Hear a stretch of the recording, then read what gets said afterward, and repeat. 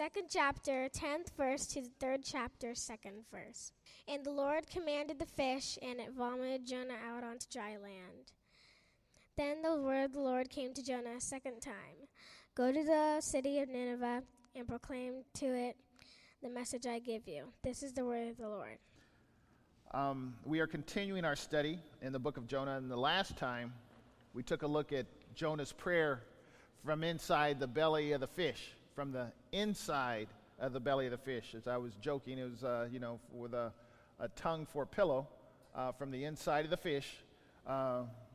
We get Jonah's take on his situation. Jonah's response to God's command to preach to the city of Nineveh, his response was to go in the opposite direction. The call was made. I hear you. There's no question that I hear you. I know who's speaking. I know your voice. And I am going to go in the opposite direction. You said to go to Nineveh, which is north and east. I'm going to go first to Joppa, which is south and west. Then I'm going to board a ship that's headed for Tarshish, which is a stand-in for anywhere but where God wants to send me. And I'm going to head there.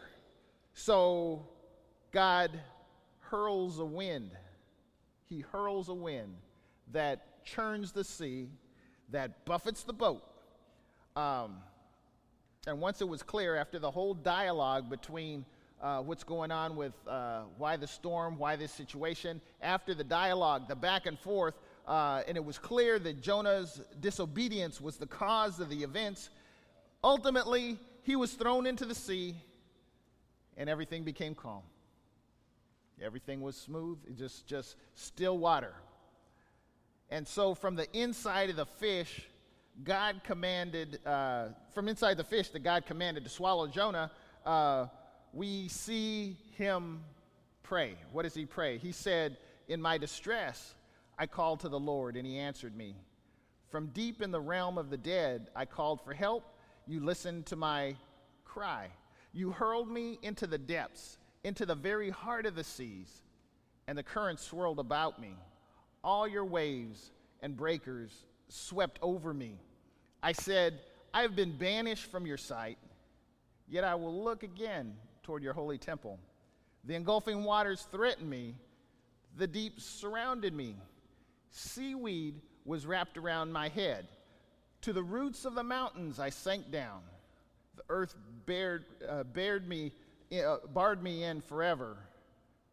But you, Lord my God, brought my life up from the pit. When my life was ebbing away, I remembered you, Lord, and my prayer rose to you, to your holy temple. Those who cling to worthless idols turn away from God's love for them. But I, with shouts of grateful praise, will sacrifice to you. What I have vowed, I will make good. I will say, salvation comes from the Lord. We shared last time this sounds like a very different person than the first chapter and the actions and activities surrounded with the first chapter.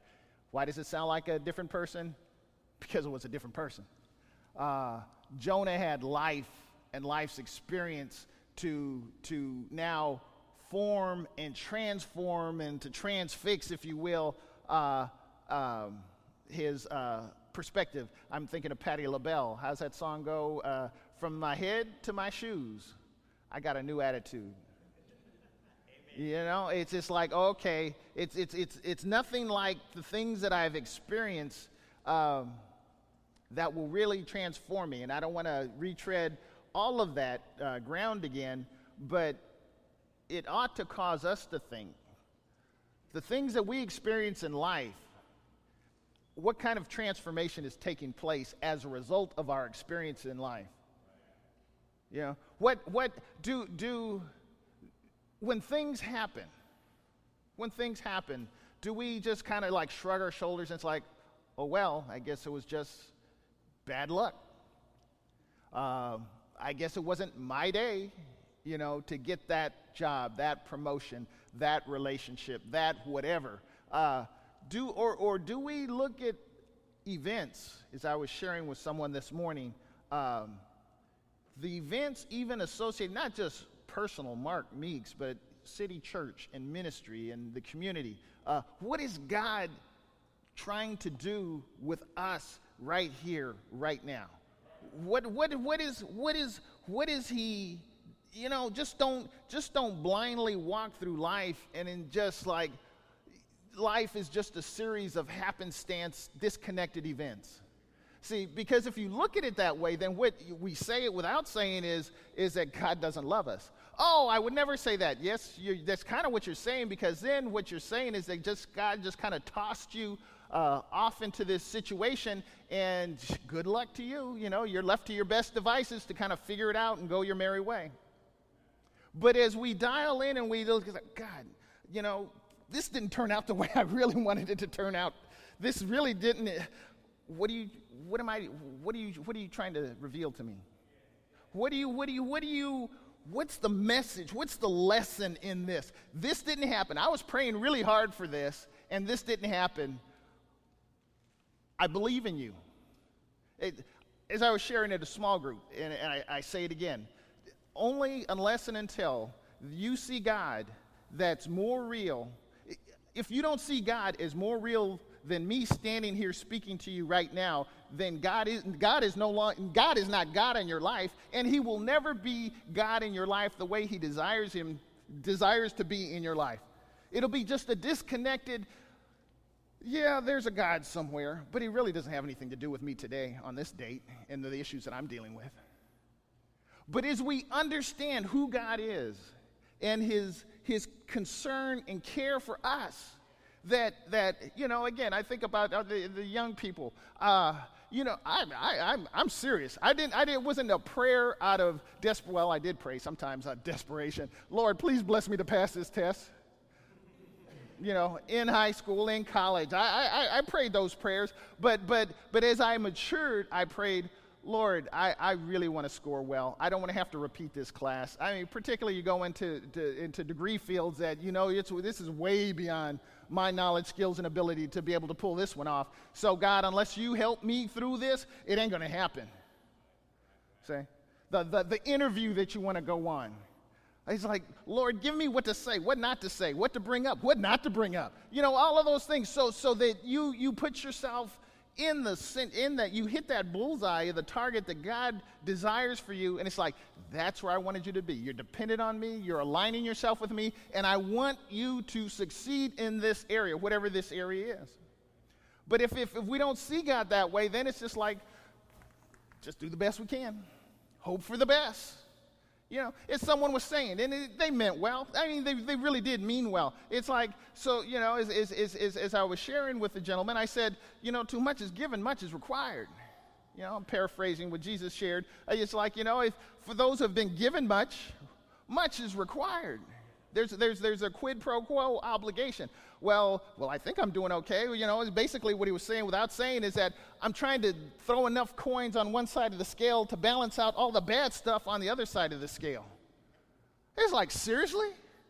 There ain't enough gold in Fort Knox to balance out my scales. My scales are messed up. I know, but you guys are better than I am.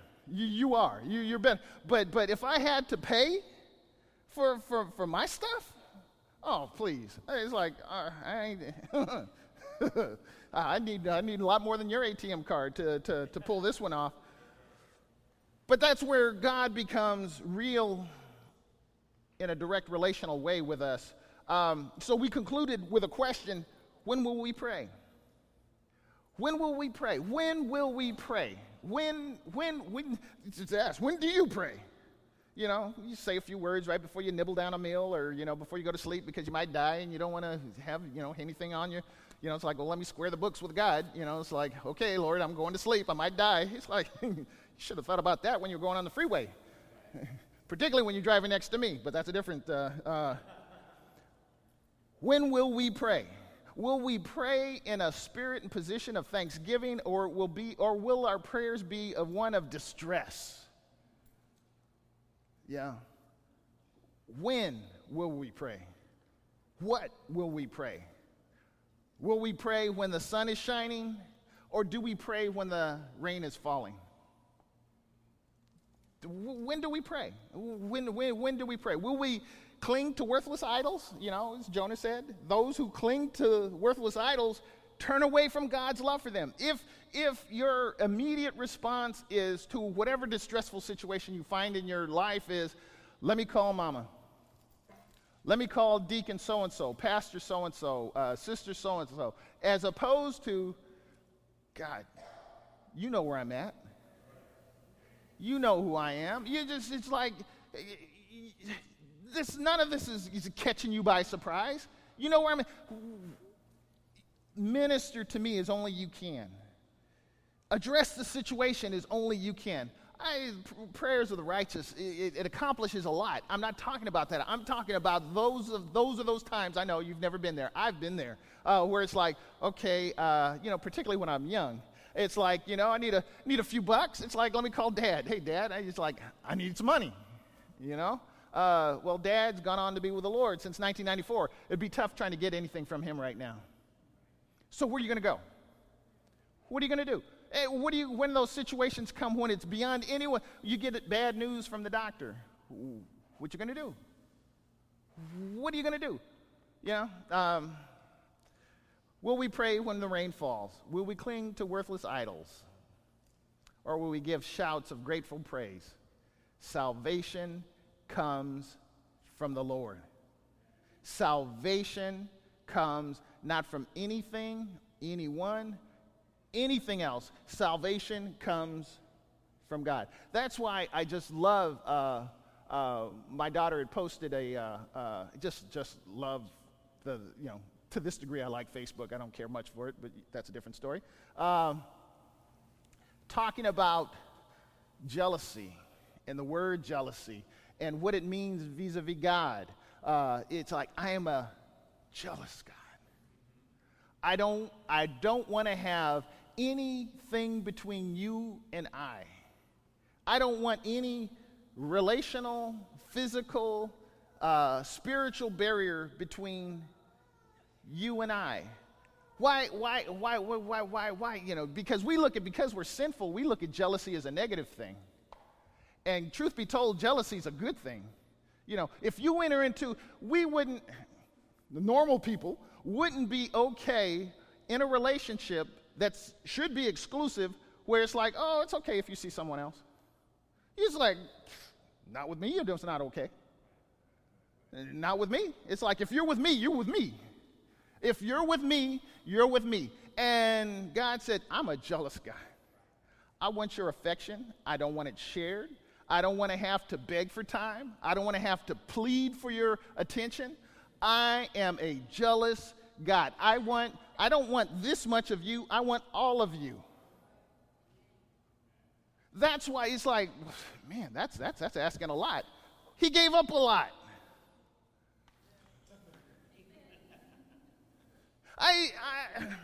That's why, again, we had the discussion this morning talking about Jonah and what if and all of those things. But if we truly believe that God so loved the world, that he came, God with us, Emmanuel, he came, lived and died on our behalf for salvation. Why? So we can have a relationship forever. It's a big if, just two little words, I and an F. But on that little hinge swings a big old fat door. If we believe that, then we'll just like, he did all of this for me. The relationship's exclusive. No problem at all. You want me to do this? I'll do this. You want me to do that? I'll do that. You want me to quit my job? I'll quit my job. You want me to give everything, sell everything that I have and give to the poor and follow you? Well, the one guy said, can't do that. Can't do that. This is a religious cat, too. This is a guy that he's like, hey, I've been keeping the commandments. I've been going to church, if you will. I've been going to the temple. I do the temple stuff. He said, sell everything you got, follow me. I can't do that. Have you lost your mind? There's no way. See, we kind of say that. Again, you guys never said that. I've said it. I've said that. I've articulated? No, I've behaved in that way. I behave in that way that I'm not selling everything that I have and follow you. If you lost, come on. I'll teach Sunday school. I'll give some money. Give everything and follow you? Come on. It don't take all of that. It takes that and more. He gave up everything. He requires everything. What's everything? Everything. Unless you, again, we've covered that ground. Jesus, unless you hate, unless you basically put everything in a subordinate position to me, you don't deserve me. You can never be in the relationship. See, it's one of those things. It's me exercising. Doing pretty good. Somebody ought to say amen. But me exercising, I would love to get the benefits of exercising without exercising.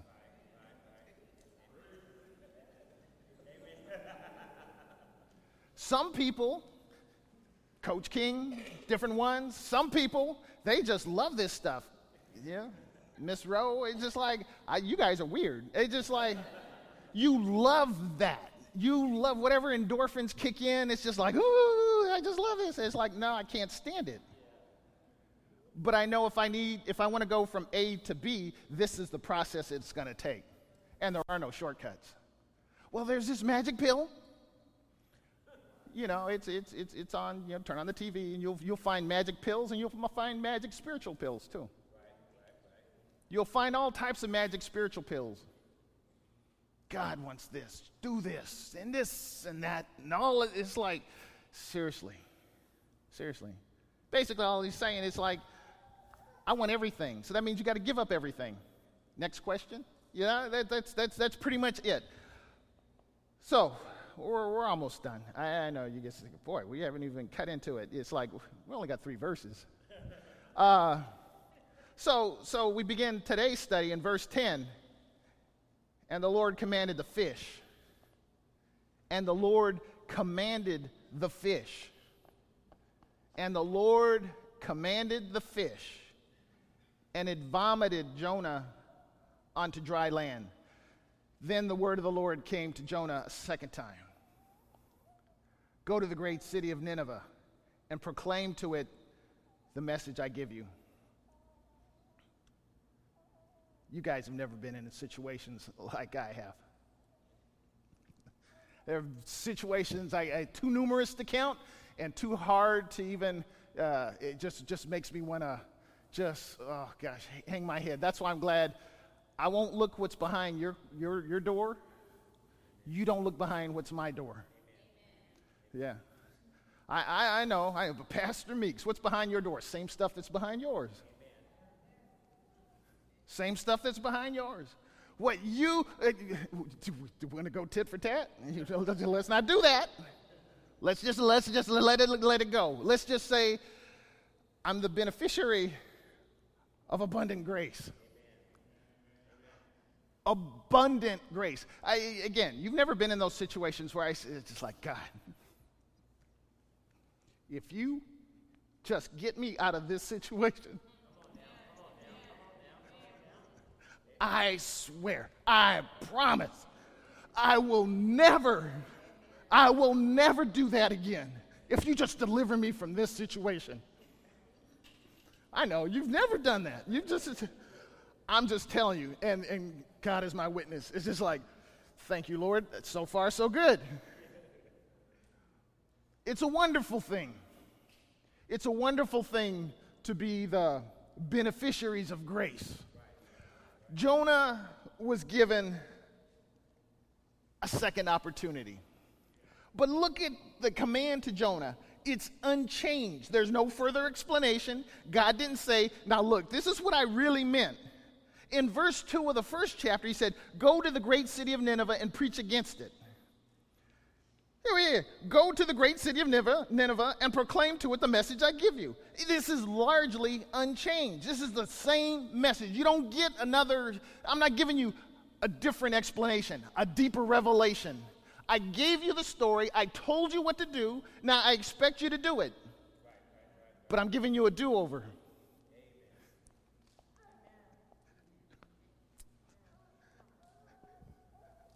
I'm giving you a second chance to get it right. I've shared this. I don't think I've ever shared it here. I've shared it in a different setting. That's why I say with your kids and your parents, if those of you, particularly when you're up in age and your parents are still living, you hold them tight. You tell them every day how much you love them, how much you appreciate them. You need to just like go out of your way, just be ridiculous and just say, oh, I love you. I appreciate you. I thank you for every discipline that you've ever laid on me. Even if you don't, say it. You know, just humor your parents. You know, just make them feel good. There are things that I wish I would be able to share with my parents, but they've gone on to be with the Lord. Mom, Dad, I'm sorry about this. I wish I'd have done that.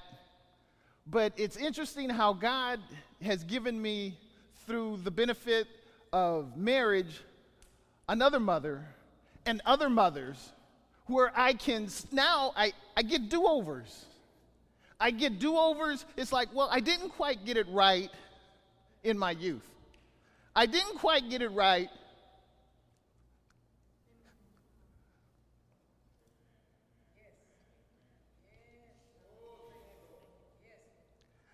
But he puts situations and opportunities in our life that we look at as disruptive. And it's like, look, stupid. Not you, me. Look, stupid. I'm giving you a chance to get it right. You've seen the movie Groundhog Day with Bill Murray. He couldn't move on until he got it right. And we sometimes wonder, God, why do you have me I feel like I'm the little duck in the tub circling around the drain. And it's like, I'm not going anywhere. I'm just circling around the drain, experiencing the same old thing. It's like it would really stink to be a duck in a bathtub, wouldn't it? It's just like same situation, same environment. Monday looks like Friday, and it looks like the next Monday. Same issues, same thing, same. And it's just like, I'm tired. Well, God's tired too. He's tired of you being tired.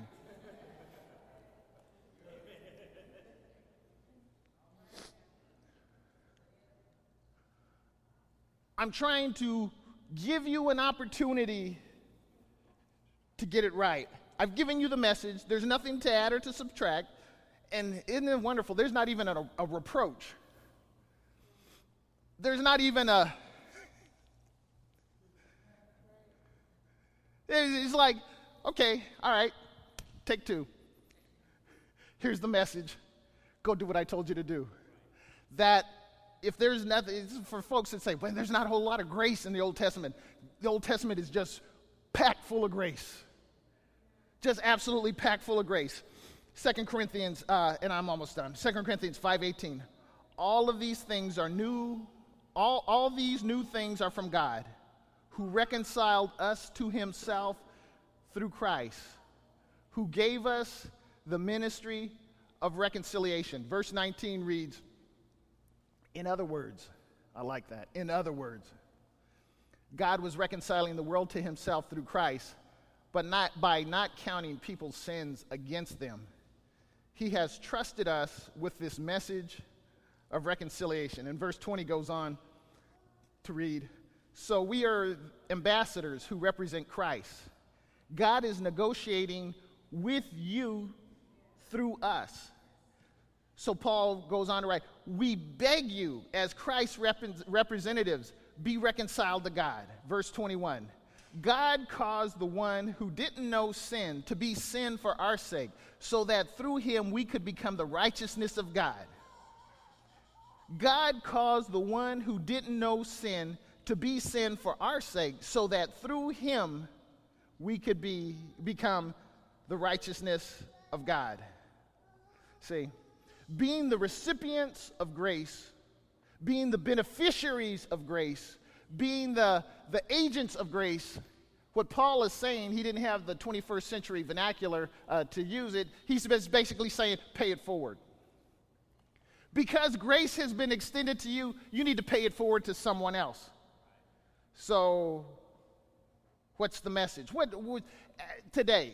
What is where Jonah, where Mark, where all of us have heard God's call, done exactly the opposite. Not just done exactly the opposite, and God gives us a second chance to get it right. What can you say? Well, he's a God of indescribable grace.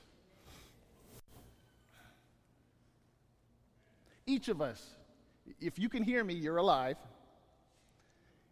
And you've been given more than one, and why do I know you've been given more than one chance to get it right? Because you're not perfect. I know, you like to think you're perfect. Particularly our little children, oh, isn't she perfect? No, she's a sinner, just like you. He's a sinner, just like you. They're not perfect, they're sinners. And that's why we have to train them in the way they need to go. Grace has been extended more than once, multiple times, to everyone here. However, we'd be foolish to take this as a pretext for how God will respond going forward. Because there are a lot of folks that did not get a second chance all throughout the Bible. Just ask the fellow who tried to steady the ark. Just ask Adam and Eve. They didn't get a second chance to, no, we made a mistake. Can we stay here? No, you got to go. You got to go. Grace was extended. I understand all that. But as a result of their poor choice, they had to go. As a result of the gentleman's poor choice to steady the ark, he had to die. He had to forfeit his life. There are certain folks that I'm sure you know, they didn't get a second chance. And maybe in the back of our minds we worry about, well, if you're absent from the body, for believers, if you're absent from the body, you're present with the Lord. What does that mean about non-believers? Well, you draw the conclusion. If we're absent from this body, we're present with the Lord for believers. For non-believers, there's eternal separation. There's no in between. There's no opportunity for do-overs. It's now is the time that you've been given a second chance. You've been given a second opportunity to really dial in, to get it right with Him. Don't wait for another opportunity. Don't wait for there'll be time. Maybe there will. Maybe there won't. You willing to risk that? And not only risk your eternal salvation, but are you willing to risk the relationships, the benefits associated with having a right relationship with Him right now, right here today? Or do you have scales? It's like, well, the world's pleasures are more fun than God right now. And it's like, and that's because we have a perverted view of what it means to be in a right relationship with God. Right? The enticements, the temporal enticements that the world offers, whatever they are. And again, I'm not just even talking going on a hedonistic bend. I'm just talking about just not being dialed into God. Just not being focused with Him. What is it? We have the misconception that, as Billy Joel would sing, I'd rather laugh with the sinners and cry with the saints because sinners are much more fun. That's pretty stupid. That's pretty dumb. But that's the world's perspective. Sinners have much more fun. They have much more fun. Well, let's not define fun. We'll do that some other time.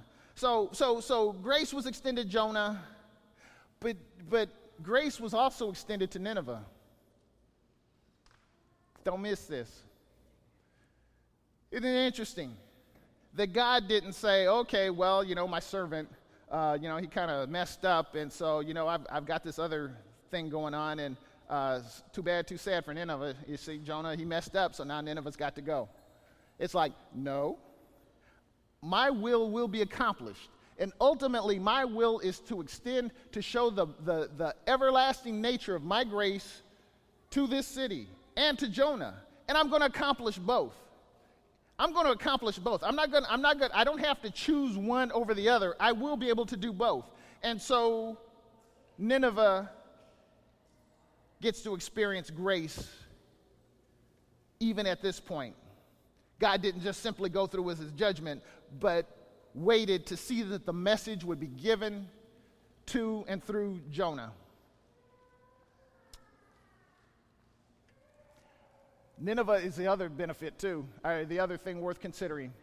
Nineveh, Jonah's perspective on Nineveh, as we'll ultimately see, didn't really change. It was a hated city. He still hated it. He still hated it. But God's will was accomplished. Even in our sinful, willful obedience.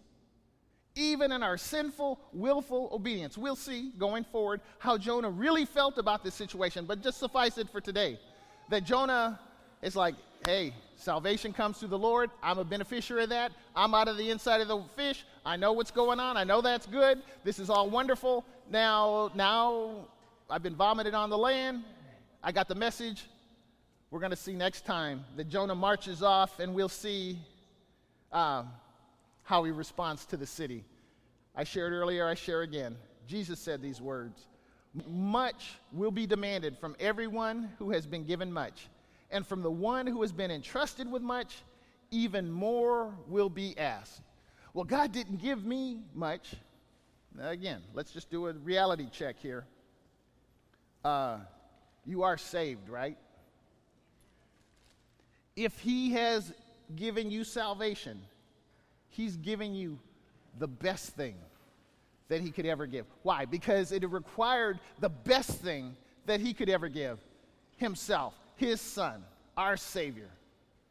So we don't need to look for, well, too much is given. But again, that just shows our sinful self. We look at, well, if I've been given much, well, if I've got Bill Gates money, then that means I have a lot to be required of me. Well, yeah, you do. But how about salvation? To whom much has been given. To whom much has been given, much is required. I know. I would like to think it's like, there's again, when it comes to exercise, I would like to push that easy button, shed 20 pounds, be fit, yoked, everything else. That would be wonderful. That would be wonderful. It's so not going to happen. It's so not going to happen. You've been given much. You've been given much. You've been given much. Well, I only have this. It doesn't matter. I only have this much in my account. I'm not talking about that. I don't even own my own home. I'm especially not talking about that. You've been given much. Now, much is required from each and every one of us. We can't hang in the back. We can't just kind of. God requires this of all of us. I know. But it's because of his indescribable grace. Indescribable grace that we do the things that we do. Let's pray.